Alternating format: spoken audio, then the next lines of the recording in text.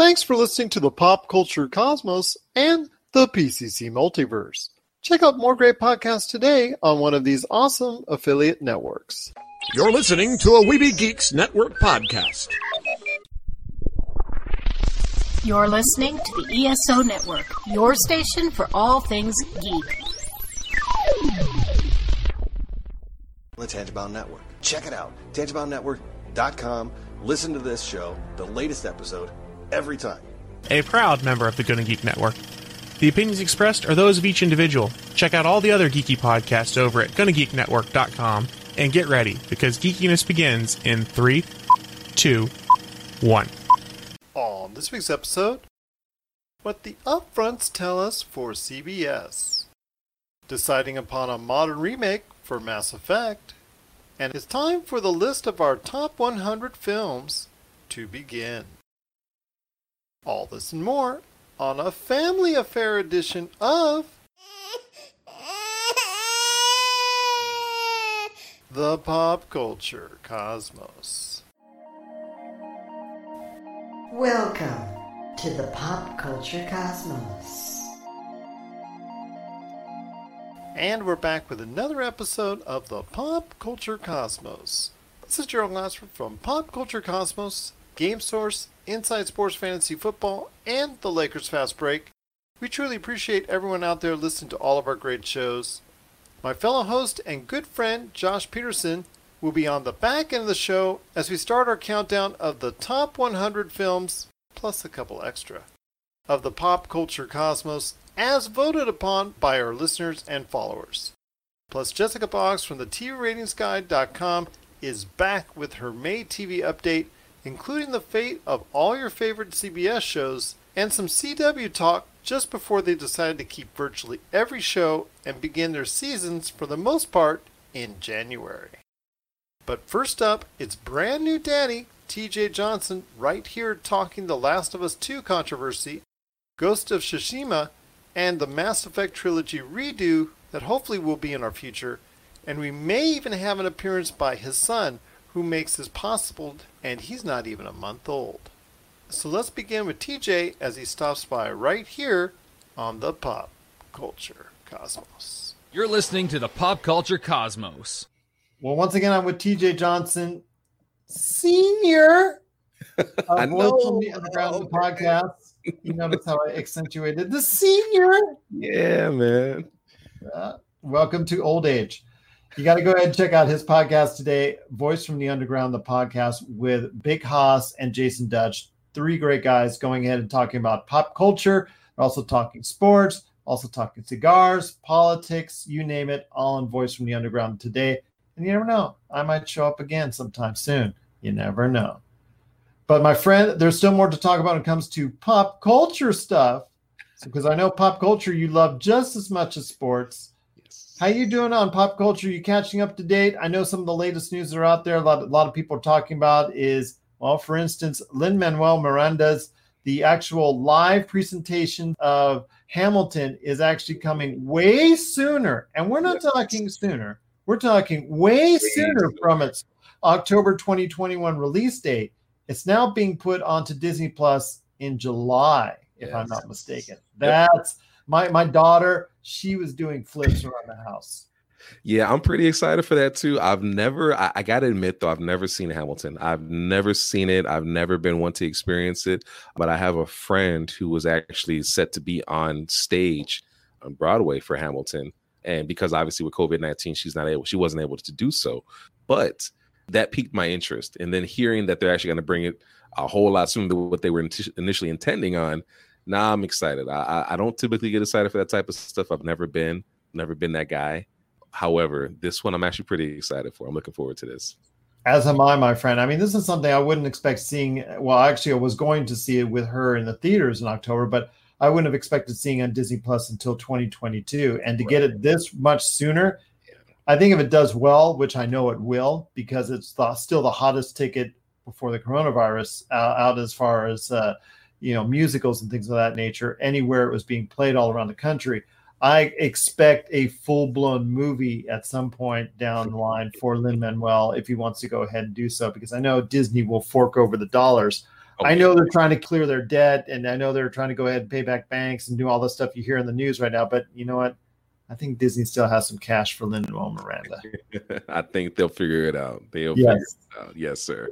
So what you been following in pop culture? I know you and I, before unfortunately your junior got involved, you were interested in talking about The Last of Us 2, the little bit of controversy there, and how it's now coming out at the end of June due to the leaks and all that nature, which they're saying is not from an employee, but Josh and I are kind of not convinced that it isn't from an employee, or at least an employee leaking that stuff out. Your thoughts on The Last of Us 2? I think that their plan is because it was on an indefinite hold and indefinite delay before this happened. I think it was probably meant to go ahead. They said, you know what? This is such a great game. I think we're going to go ahead and delay it till the end of the year and just release it as a PlayStation 5 launch game. Now that those plans have been erased because they felt the need and pressured by the leaks and whatnot and the story spoilers being sent out there, that they had to go ahead and release it out sooner rather than later, which what they were once going to do. Then they delayed it, and then they delayed it again. And I think they delayed it another time, putting it on indefinite hold. And now they're finally doing it. But your thoughts on The Last of Us 2, this whole fiasco, which for Naughty Dog is something really unexpected. You know, Naughty Dog, for as great as they are, they've been having some issues. You know, obviously we know about what all happened with Neil Druckmann in Uncharted 4 and Amy Hennig and the whole Uncharted series. Amy Hennig, exactly. You know, it hasn't been a good year. Or has it been a good couple of years? I hear my little man now. It hasn't been a good couple of years for Naughty Dog. What I can say is that yes, they delayed this, and then they put on delay. I don't know what that reasoning for the indefinite delay was. Obviously, they keep saying they want to polish it. I don't know if it was a bit concerning the coronavirus and how it was starting to slow things down, and then people are gonna have to figure out if they're gonna get it digitally. They're not gonna be able to get it physically. Everybody's not gonna get a physical copy, so you're gonna have some people that can get the game, some people that can't get the game, which you're always gonna have anyways. You're always gonna have the have and a half nots. It's not something you're ever gonna get away from. Here is the bottom line. I am so excited for The Last of Us 2. I can't help it. I can't help it. The first game is still, from an emotional story point standpoint, gameplay wise, it obviously is aged, but from the emotional content that it gives you, is still one of my favorite games to this day. Just from that opening, just the opening 20, 50, 30 minutes, opening 15 minutes of that game, the way they're setting up this world building, it was just so exciting, and it was so much fun and so tense and chewy. Oh, it was incredible. So I'm excited to get my hands on this game finally. I was excited when I realized it was going to be June 17th that they actually have for the release date, which is, you know, when they had on a definite hold. I wasn't expecting it until, like you mentioned, holidays. I wasn't expecting it till PS5. And then when they came out and said June 17th, I got really excited because that's a lot sooner than obviously the holidays. So without a controversy around it, I think there are going to be times where, you know, you always hear that news, there's no such thing as bad press. When it comes to a game release, that might be true. When it comes to working for a company, that may not be true. But when it comes to actual game release, I think that's absolutely true. I don't think there's going to be anything bad press wise that's going to stop this game from being an absolute juggernaut as far as sales are concerned. I've already got it pre-ordered, so it's just a matter of as soon as I can press the button and start playing it, I'm going for it. But yeah, I'm still wired. I can't wait for this game. I'm excited for this game. I really am. I don't blame you, because it is going to be another hit, I believe, for Naughty Dog. But I think it does, bring out the issue that we've talked about on the show already, and that is crunch. The crunch that the studios, Rockstar, Naughty Dog, even upper echelon studios like those, as it gets closer to the release date, them feeling the need to put the pressure on their employees to go ahead and work extended hours in order to try and go ahead and bring this out as close to a finished product as possible, even though you and I know there's still going to be 1 to 100 updates that it's going to get in the course of its lifetime, more likely 100 these days. But yeah, it's just something that I think it's more about the industry in itself and the way it needs to go ahead and plan things out better and restructure the way they do things, maybe even unionize to a point in that industry, because some of these things have to be dealt with at some point in time, because even when upper echelon studios like Rockstar and Naughty Dog have these problems, it seems to me like something needs to change. I'm surprised that they haven't unionized as it is already. Like you said, with the amount of crunch time and the whole crunch time culture that they have, you have some games or some development teams that have just stayed in crunch the entire time, or they just always just run them to the ground. And it's sad. It's sad from the standpoint of, there are work conditions that people should not have to be subjected to. Obviously 20-hour work days are not something you should be subjected to. 16, 17-hour work days are not something you should have to deal with on a consistent basis. And when you get into this crunch time culture that we have with video games, that's what goes on. So I'm actually shocked that they haven't unionized yet. I think it's just a matter of not if, but when. And when it does happen, I'm curious to see how the structure of game development changes to accommodate that, because the truth of the matter is, it takes time to make these games. We've been hearing about Ghost of Tsushima for a couple, what was it, 2018, I want to say, maybe even 2017. You heard a long time ago. You're right. 2017, even I think 2016. And that got pushed back a month because of The Last of Us 2. So that got bumped to July. So yeah, that's great. To me, these are games that should just go on the launch title for PS5. It's so late in the cycle right now that they should. If not, they're going to have versions of this and the next generation versions of this, similar to what Xbox Series X is doing. I don't even know why you're kidding people now. Just wait. These two titles would be so great as launch titles for the PlayStation 5. I don't know why that they're not just going ahead and doing it. Bring On the Summer is great. Obviously, you're excited for it, and that's going to be great for you as a gamer. But from a business sense, I just don't see why that they're releasing them so late in the life cycle and not just going ahead and say, you know what, we're going to release this simultaneously for both platforms and make it really exciting.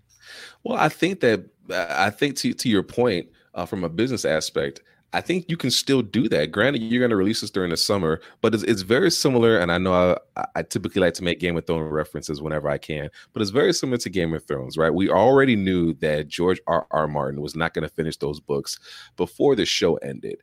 So what you can do, if I'm George R.R. Martin, I would have been very adamant that I'm not going to. And here's why. You have my version. You have the quote unquote original version of what's supposed to happen with Game of Thrones, and then you have the TV version of what happened. So now you have the people who watch the TV version that say, well, now I'm curious as to how the book version is going to end, and then they're going to go buy the book. And then you have the people who are already book purists who are going to buy the book. So now you're getting in both crowds that way, right?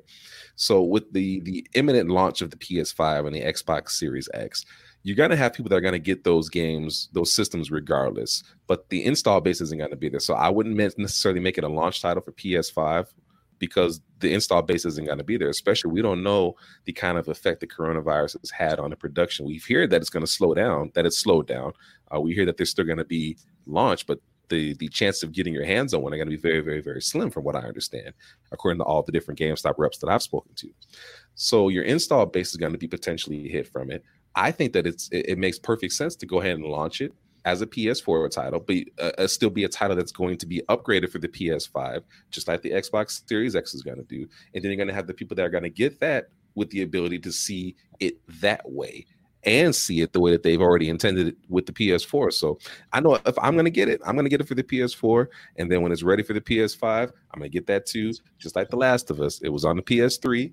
And it pushed the PS3 past the points of no return, and then they re-released it for the PS4, and I got it again. It's not gonna when you care about a title, when you care about a game, like the posters that you have behind you right now, both of those Mass Effect posters, when they ultimately release those HD remasters, I can assure you, I am the first in line to get it. No. I will be first in line. Gerald, I'll fight you. I'm gonna be the first in line to get it. But you'll probably beat me up. So yeah, I'll be second. I'm being facetious, but that's my point. Regardless of how many times I've gotten Final Fantasy VII, how many times did they release Final Fantasy VII? Multiple times on multiple platforms, and people continue to buy it. It's not like the remake was stupid. Now I'll get into that later. The remake was just insane, but people are going to continue to buy it. People, if the story is good and it has a hold on who you are as a gamer. Mass Effect for me was the pinnacle of me being me as a gamer.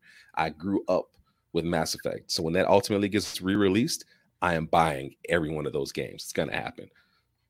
EA has hinted that could possibly be the case. Yes, they have. Electronic Arts has said in a recent stockholders meeting that they're going to release, I think 10, 15, 20, up to 20, even maybe more titles during the next fiscal year.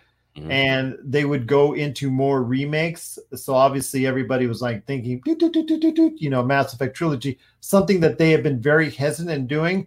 I think it would be great for them to do it because BioWare needs a shock in the arm because their last two games have been really substandard. The Mass Effect franchise still, even with Andromeda's failure, still has a lot of love for it. And you, like you said, just your excitement with mine just accentuates the fact that just getting that going could really kickstart the Mass Effect series once again, so we could see more new adventures, hopefully with Shepard or something within the Shepard time frame, as opposed to going to a galaxy far, far away like they did with Andromeda. Right. No, and I absolutely agree with that wholeheartedly. And I think what we also have to remember, what this will do for BioWare is, yes, it'll give them a shot in the arm. Hey, Junior. He's fiery, boy. If you don't feed him every 2 hours, he is pissed off. Just like dad. Yeah, just like that. So I think, like you mentioned, this is going to be a big shot in the arm for BioWare, and here's why. As you mentioned, Andromeda wasn't it. Obviously, Anthem wasn't it. BioWare's had some duds. I think it's going to be really important for them to kind of get back to their roots and see exactly what it is that made them special. And I think it's going to be important for them to see that, but I think it's going to be even more important for the people that have kind of written BioWare off. You got to remember, I'm still talking about the BioWare that was Knights of the Old Republic. I'm talking about the BioWare Knights of the Republic 1 and 2, Dragon Age Origins. I'm talking about that BioWare. And people have forgotten exactly who that BioWare is. People have forgotten exactly how that BioWare gets down. And they need a reminder. They need to know that this BioWare was legit. This BioWare was the pinnacle of emotion in the game. This BioWare made you care about characters. There's nothing that's, I shouldn't say there's nothing, but the Normandy is one of the most iconic ships in video game lore. I mean, it's not as iconic as like a Master Sword. It's not as iconic as, the Starship Enterprise. Millennium Falcon. I understand that. But for me, that is an iconic ship. I can see that ship right now and immediately be taken back to the first time I got the chance to see Joker piloting that thing. It's just that kind of excitement. So that's the kind of BioWare that I know. That's the kind of BioWare that I want people to know. I don't want people to know Andromeda BioWare. I don't want people to know Anthem BioWare. That's not BioWare. That's EA. And I people don't want to say, they may not want to throw that dirt. I'll throw that dirt. That's not BioWare. That's EA. I want those posters behind you. That's the BioWare I know. That's the BioWare I love, and that's who they need to see. That's what exactly gamers need right now, and that's for BioWare. That should be their future that they're hoping for, whether or not it's Dragon Age or a new Mass Effect. But yes, it starts off hopefully with a Mass Effect trilogy. Yes.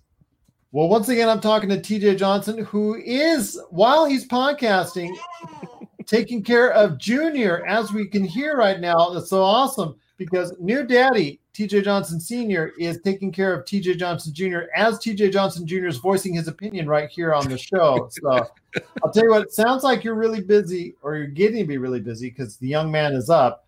Before we head on out, just want to go ahead and see if you can give a great pitch for your show, The Voice from the Underground.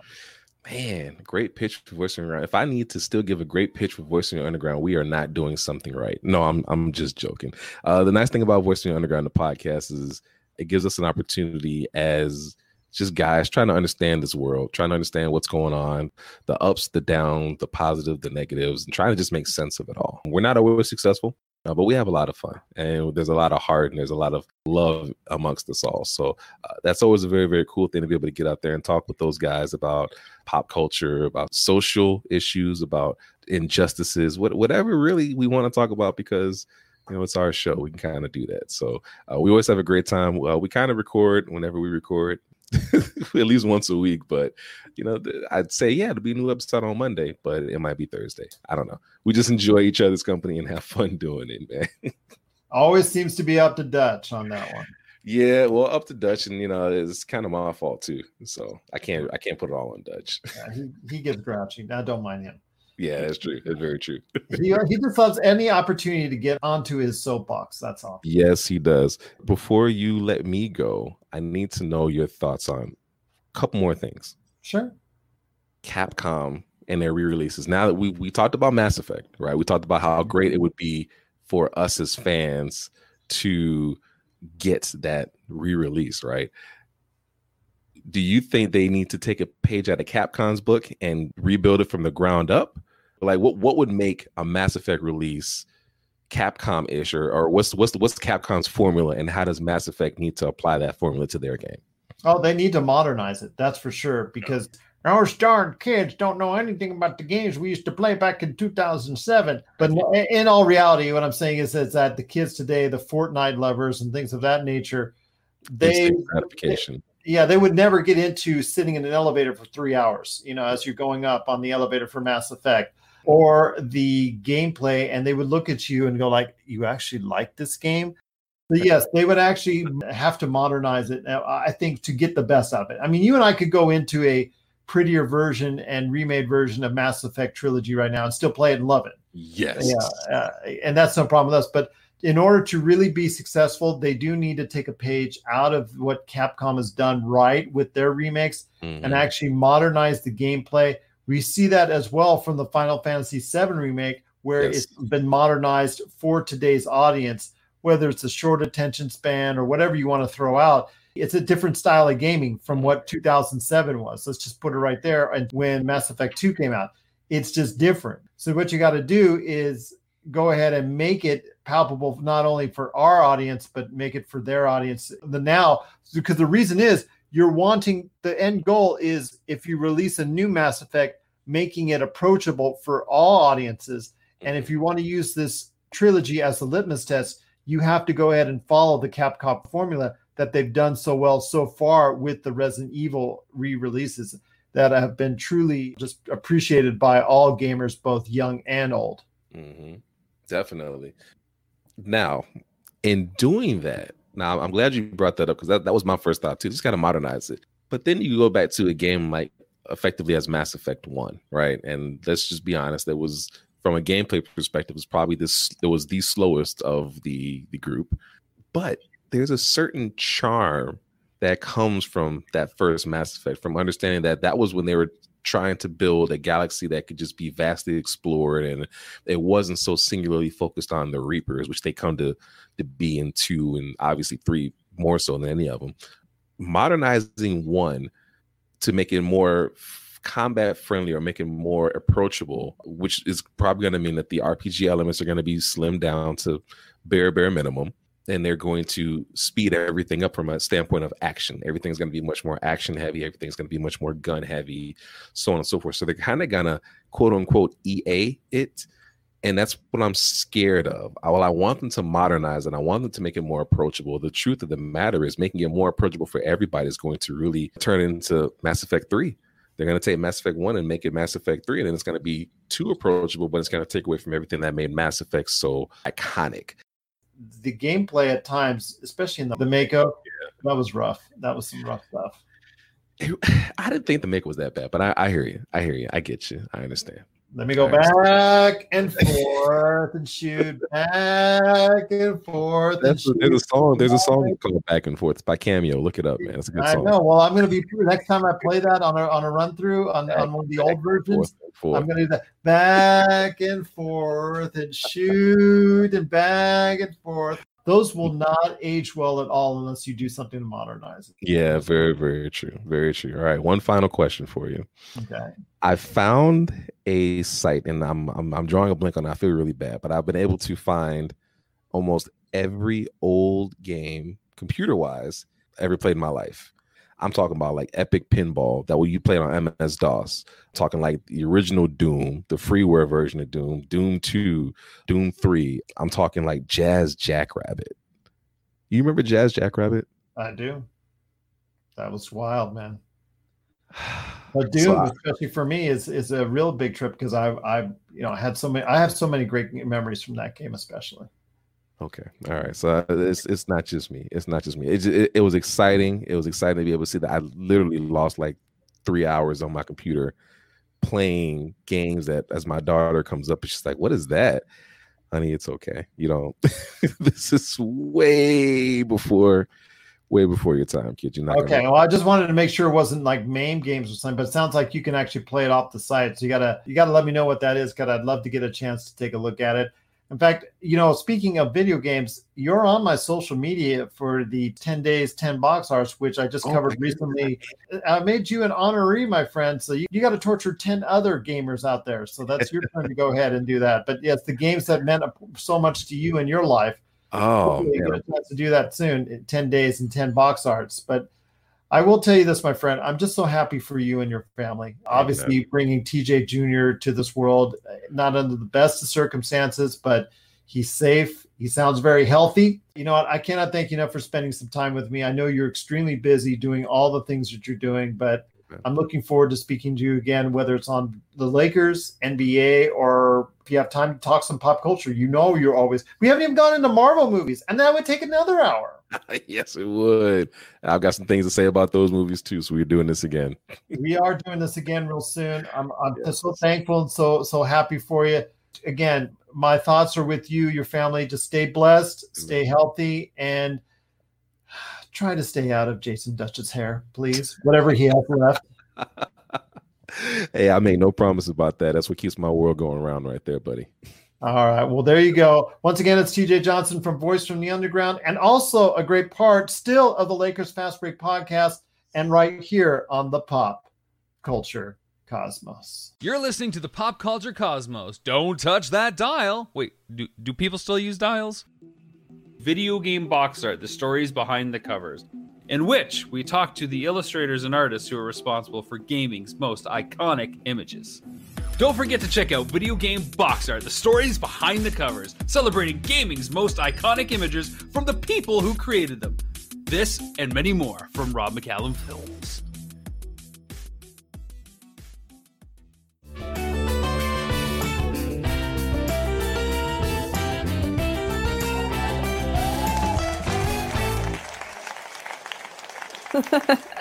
We are back once again with the Pop Culture Cosmos. It's Gerald Glassford coming right back at you here.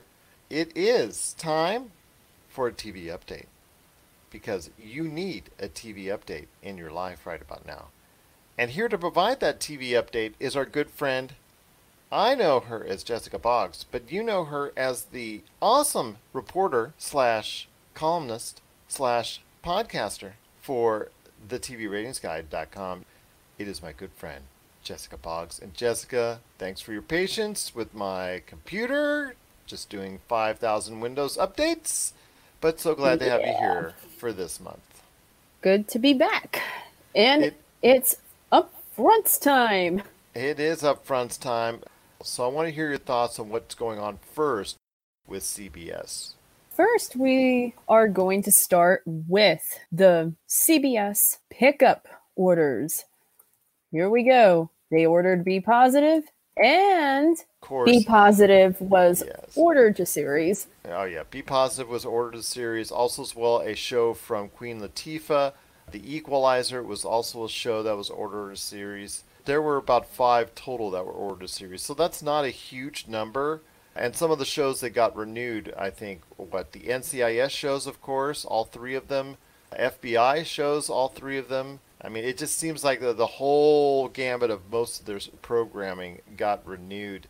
I mean, you have a lot of shows that they consistently rely on year in, year out. And for them, it's worked. Even at points in time, they have been the #1 network on television. So you can't argue with success no matter how much you and I don't like the actual shows content-wise. Yeah. They're still apparently number one in total viewers at the moment. What are they in relation to 18 to 49, which is the all-together demo, which seemingly the television world seems to stand behind? There's still a competition between it, Fox, and NBC. Okay. So total viewers they've got, which is not surprising because they do skew older. I'm going to be honest with you, than any of the other networks. But from 18 to 49, that's the all-elusive demo that I think everybody wants the most because of advertising. That's what really dictates the advertising dollars and how much they can charge to advertisers. So when you see the ratings that are out there, or stories or articles out there on the ratings, like for instance at the TVRatingsGuide.com, or if you see one of our articles that we post here at Pop Culture Cosmos, the key demo is 18 to 49, just simply because that's what's really driving these television shows forward. Or in this case, they use 2554 for CBS. Okay, because like I said, they skew a little older than most of the networks, but 18 to 49 is what I see most demos on, and I think that's because those are the ones that have the most spending power as far as cash is concerned. So money dictates all, my friend. The three shows that were ordered as series were Be Positive, Clarice, and The Equalizer. It's Clarice. Clarice? From the Silence of the Lambs. It's based off the Silence of the Lambs novels and movies from the 90s. So they are basing a character off, they are basing it off the FBI character, Clarice. I don't know if it's going to focus on any of the things that were seen in Silence of the Lambs, outside of just the characters themselves. And the main character, obviously the one played out by Anthony Hopkins, I'm not sure if they're going to bring his character in the mold. I would assume as such at some point in time. I don't know if it's going to be a consistent theme throughout, because they kind of like to do that stuff now these days on TV, so that could be very interesting. But yeah, just not a lot of shows that were picked up by CBS, which isn't surprising. They like to lean heavily on a lot of their series, and this just wasn't a surprise because it just seems like steady is the norm for Viacom at CBS. Yeah, and I think also it has a lot to do with what the heck is going on right now with the pandemic, which is probably why they renewed like most of the shows, because you don't know whether they're going to come back to production or not. Absolutely. And that's something that you wanted to talk about, is general theories of production moving forward. It depends on the area. It depends on the, where they're being filmed at. Like right now in Georgia, since Georgia is opening up in a lot of places, the shows that are there, I mean, for instance, The Walking Dead, they're more apt to start sooner rather than later on their production because their areas have opened up first ahead of others. Let's say, like, for instance, California, which is holding back even more, which could really inflict even more damage on the production for some of these shows. But then again, if it's taking place anywhere in the world, it's again depending on the spot. Like for instance, I hear New Zealand is already opening up, so Avatar movies and also the Lord of the Rings Amazon TV show, that is going to be, or if not already, underway on production. So yeah, it depends on the area where it's at and if it's been lifted. But yeah, at least we're seeing some type of production going forward. Yeah, we're also seeing Zoom productions, which I didn't know how that worked at first, but that is coming up. Well, that's been something that's taken place over the past few weeks, like with Saturday Night Live. You've seen the Zoom presentations, some of the table reads, like for instance, Parks and Recreation recently did one. If you love your Zoom conferences, you're going to get your feel. Yeah, and Fox's recent renewals with Duncanville, Bob's Burgers, Family Guy, and they are heavily ramping up on animation as we speak. And so that's with Fox, and it's something that they've relied on, like you said, is the animation. They just recently renewed Bob's Burgers, correct? Oh yeah, and Family Guy. Okay. Yeah, those are well into their next decade of years. So, yeah, they were probably just somewhat smart renewals there. But leaning on animation, for the most part, has worked for Fox. Yeah, when they're football inflated at the moment. So they released the Fox schedule for this fall, and most of the regular shows are not going to be airing until at least mid-season, if I'm not mistaken. Yeah, you should see some delays in a lot of productions for a lot of shows, which is going to be unfortunate for viewers, but it's just a necessity of what's gone on with the coronavirus. Yes. Well, they have like 8 p.m. LA's Finest making its Fox debut. You have previously announced for this season, for the 1920 season, but pushed to fall for the 2021 season next. And then you have Filthy Rich at like 9 p.m. on Tuesday. So this was like the previous shows that were supposedly announced for the 1920 season. And they got pushed to fall because of the pandemic. That's something that is not going to be unexpected, and you're going to hear a lot of that moving forward. And there's going to be more announcements like that. Yeah, just people are going to have to get used to it, at least for now and the foreseeable future. I don't think anything will really get back underway until next year, next season, 2021. That's probably when we're going to see somewhat of a normalcy of the schedule between all these networks. Do you concur or see something sooner or later? Well, there has been some talk about starting the season in January, if I'm not mistaken. So it could return like mid-season. Mid-season is going to be pretty much affected, and possibly the fall of 2021 is going to be heavily affected until normalcy returns. So we'll see. So we'll see indeed. It's just something to think about going forward, that people are going to have to at least bear with them while they go ahead and produce a competent schedules going forward, and that's going to take a little bit longer than expected. So you won't be seeing them in August, September, and October. You'll be seeing them, like you said, December at the earliest, maybe January, February. You're going to see stuff like that come out then, and it's going to be something that you're going to have to wait a little bit longer for. But again, be reasonable and understandable at this point in time.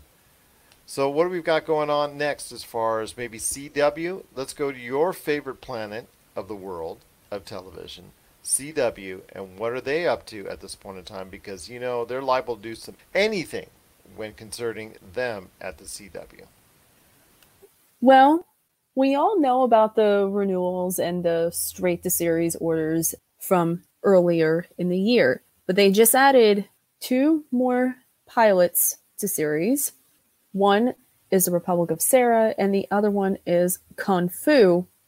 But one of the bigger news is The Lost Boys and Maverick have both been pushed to next pilot cycle, and I'm assuming that is because of the pandemic. They've already renewed all of their shows minus Katie Keene. And so there was just one cancellation, correct, from the CW officially? No official cancellations, but... Or did they just put it on hiatus? They still haven't decided its fate yet. Okay. So I'm still leaning towards renewal pretty much because it's the CW, but you never know. You never know, indeed. Once again, I'm speaking to Jessica Boggs. She is from the TVRatingsGuide.com.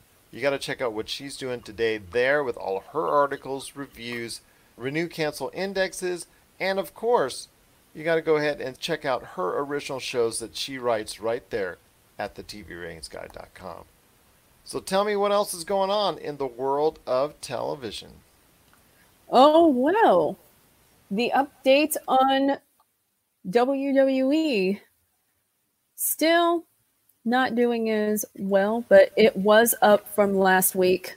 Well, that was an all-time low for them. It's now the reality is under 2 million viewers at this point in time, which is really not a good sign overall.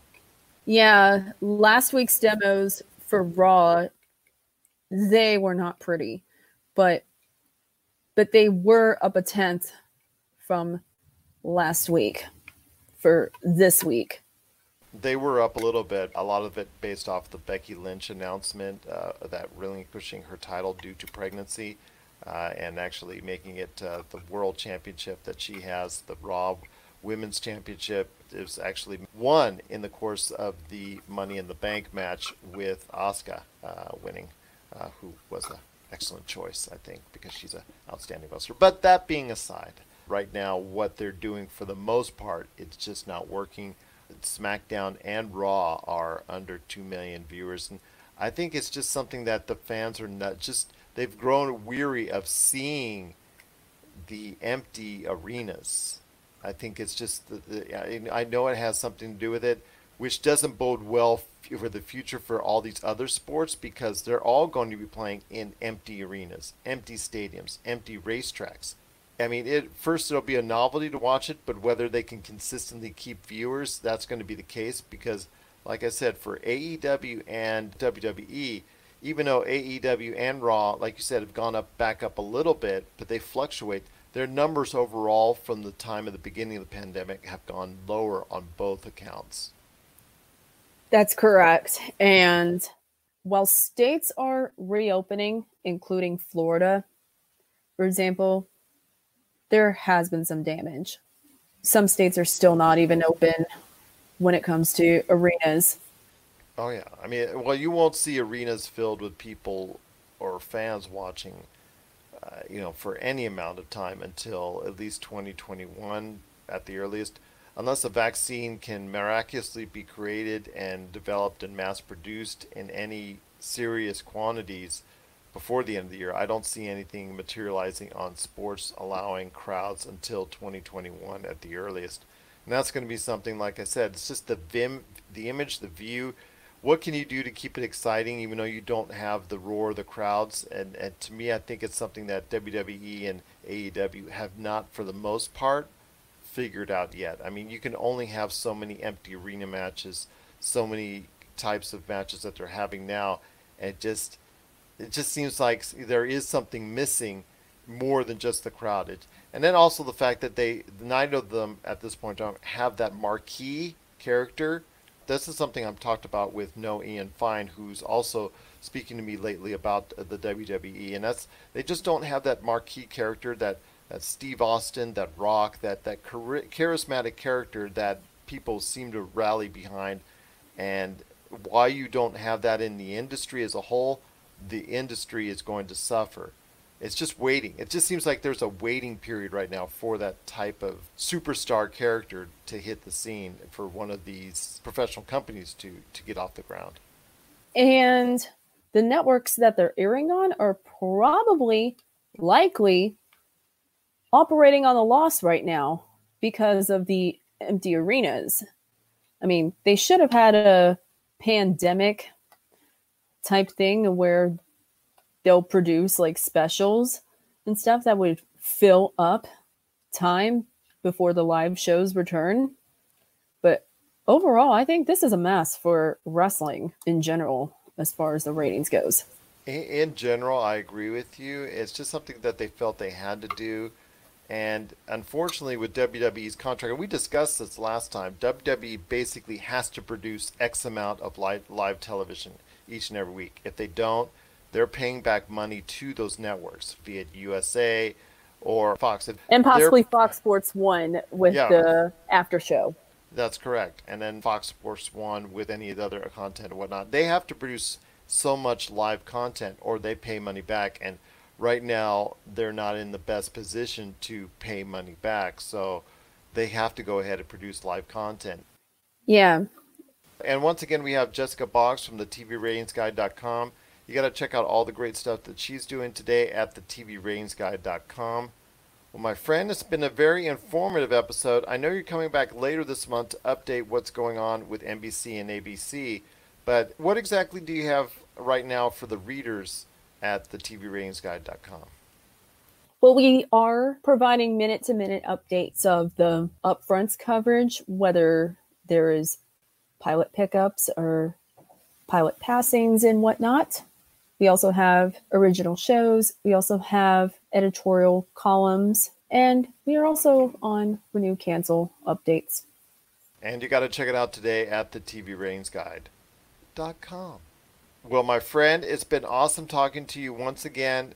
Cannot wait to hear your next update coming later this month.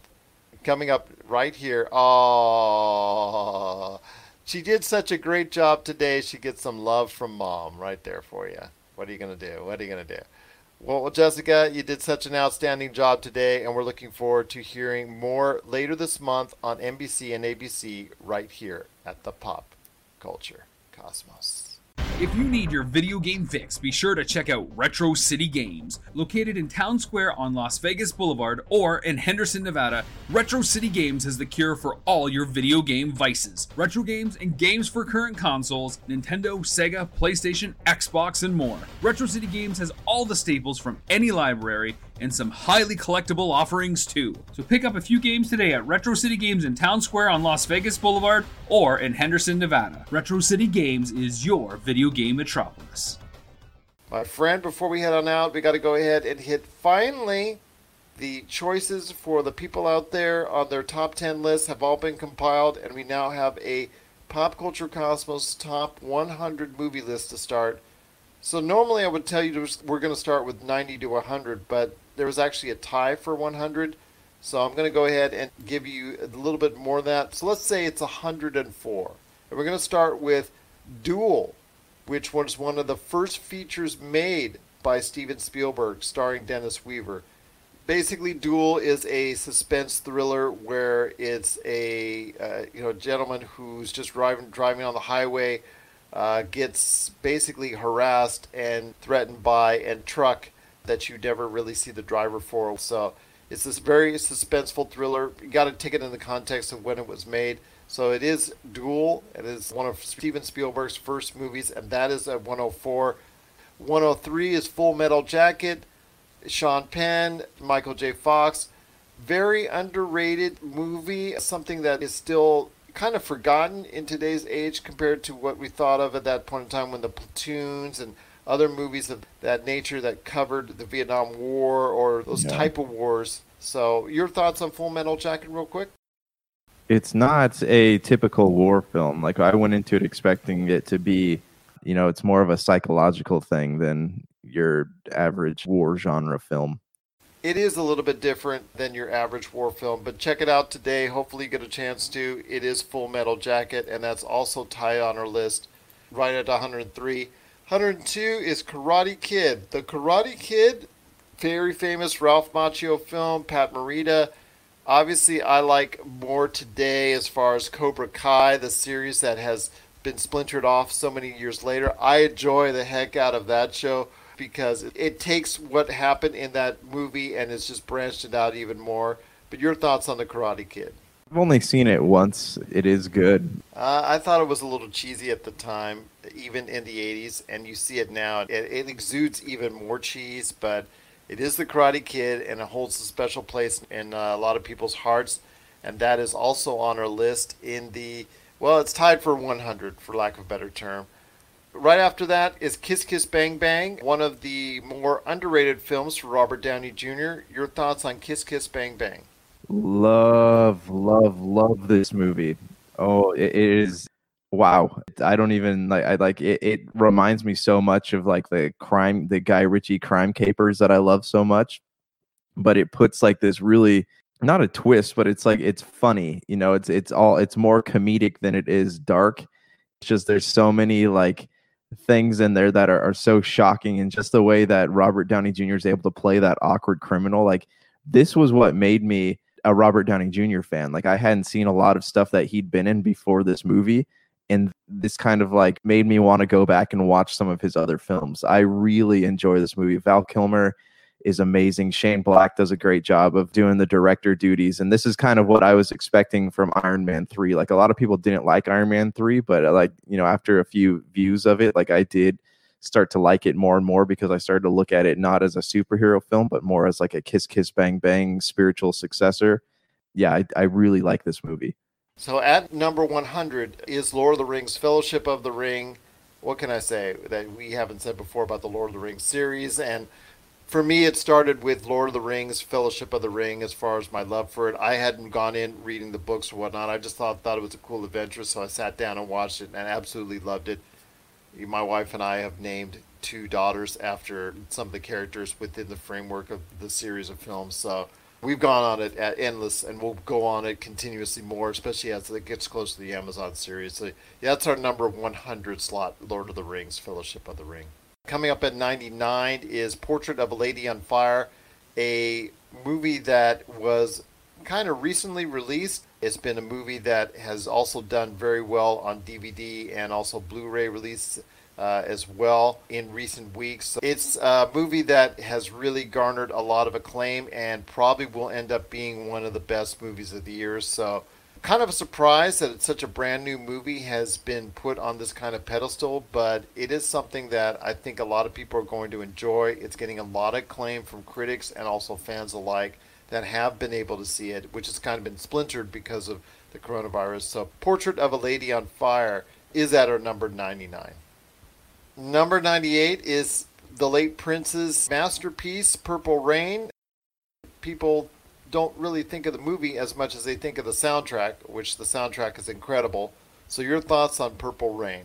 The movie is just another one of those movies that you see once, you're like, oh, okay, but the soundtrack does live forever. It is kind of immortal. I remember I went to the Pop Culture Museum in Seattle last year, and they have a whole section dedicated to Prince and Purple Rain. There's costumes from the film. There's costumes from his music videos. They have the soundtrack playing. It is iconic.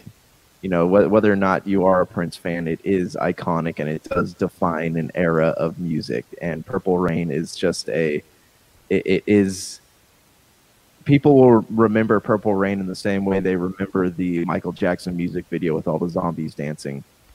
And that's number 98. That is Purple Rain. Number 97 is Raging Bull with Robert De Niro, Martin Scorsese. This was truly a fantastic film. One of the best movies of all time as far as from a critical standpoint. Some of the cinematography, especially the fighting scenes, were truly realistic. And we'll tell you right now, it's one of Robert De Niro's best performances. Yeah, definitely. Like, this is a movie I think I remember watching this one with my dad, and he was more impressed with it at the time than I was. Like, I was not a huge film buff when I first saw this movie, and I didn't really care that much. But now that I look back on it, it kind of has the same awe factor as Taxi Driver did. Like, it is a great film. It is, and Robert De Niro, his earlier films are just they are so good. And my fear is that people wouldn't be able to appreciate them today as much as people who grew up in that era of film do. Number 96 is a film that Josh has spoken about many times that he is very familiar with, and that's Snatch. So we actually just watched this movie earlier this week. It is so good. It still holds up. There's not a remaster, but where they go back and redo the colors. There's a lot of different versions of the film. It's a 90s film through and through, but it does stand the testament of time. It is so good. The dialogue is so well written. Jason Statham is amazing. It's got the editing it's just those quick Guy Ritchie cuts. It is so good. Not something I'd recommend you watching with your parents, but definitely a great, great film. Number 95 is one of the classic movies of all time, and probably one of the main reasons why we are sitting here today talking about pop culture, and that is Star Wars. Kind of a surprise that it's so high up on the list as far as 95. I thought it would be a lot lower in the top 50, but yeah, it's sitting at number 95, Star Wars. Is this A New Hope? This is A New Hope. Let me just tell you, the first time that I saw Star Wars, my cousin showed it to me, and I just remember being enamored with it. I borrowed the trilogy from him, and I watched those movies over and over and over again. I probably watched all 3 movies at least once every day that week. I could not get enough of Star Wars, and A New Hope is it's a fantastic movie. I still don't understand when people say I've never seen Star Wars. I don't understand how that happens.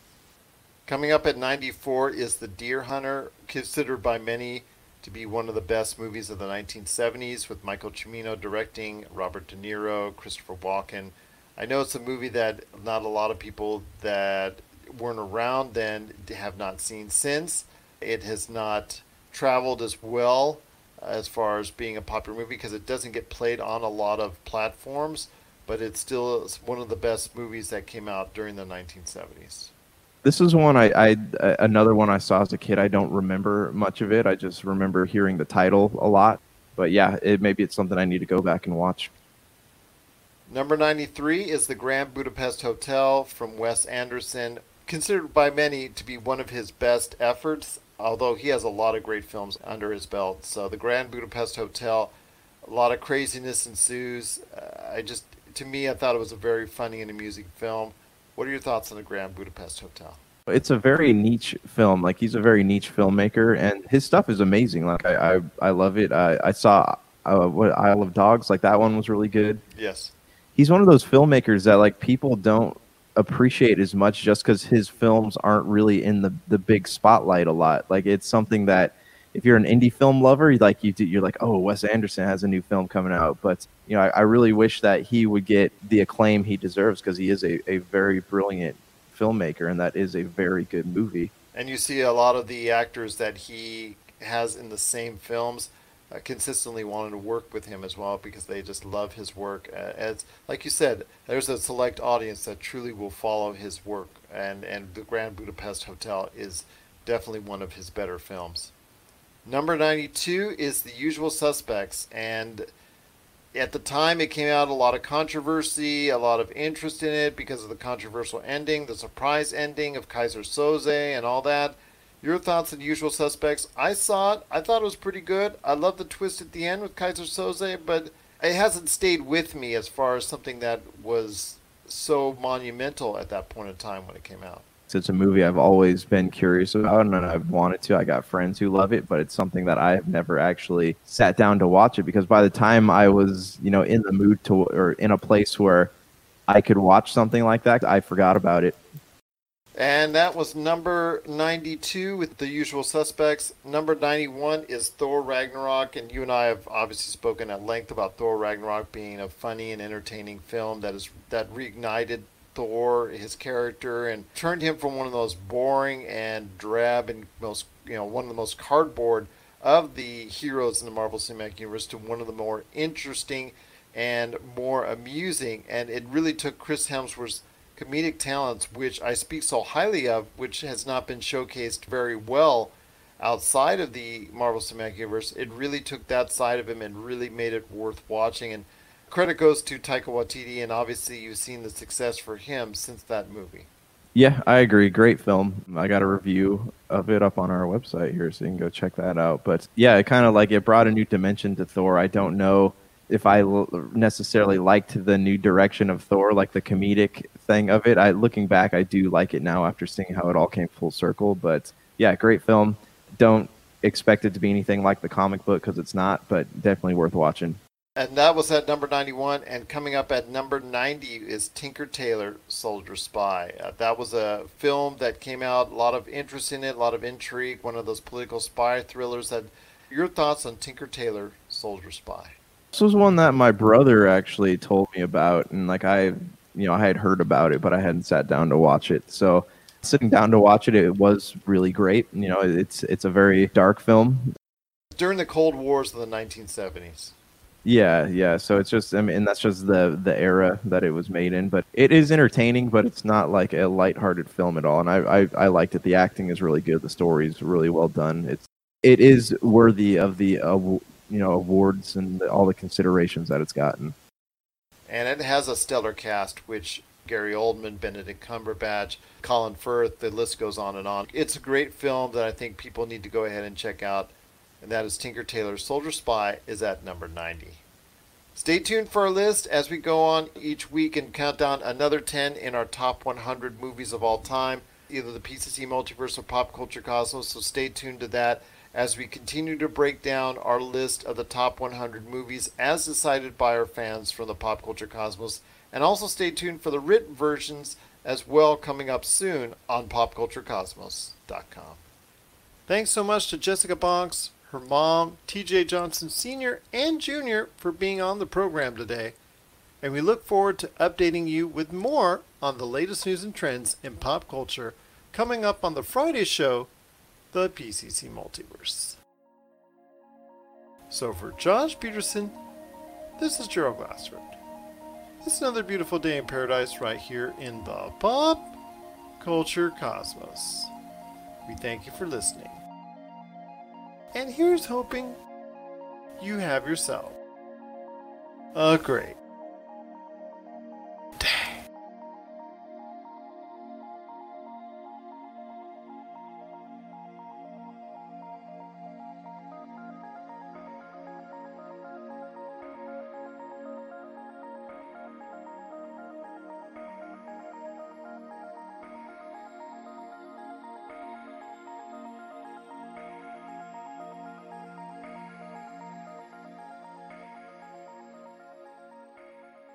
Hi, I'm Joe Heath. And I'm Tony Heath. And we've been watching Doctor Who for 5 years. So that makes us experts. Probably. I once heard a guy say that he listened to a 4-hour podcast by an expert, which made him an expert. So we're experts. Definitely experts. And you can be an expert too. All you have to do is listen to The Watchathon of Rassilon. It's a podcast that we make together. Sometimes with friends. Listen to it. Or else. The Watchathon of Rassilon. A proud member of the ESO Network.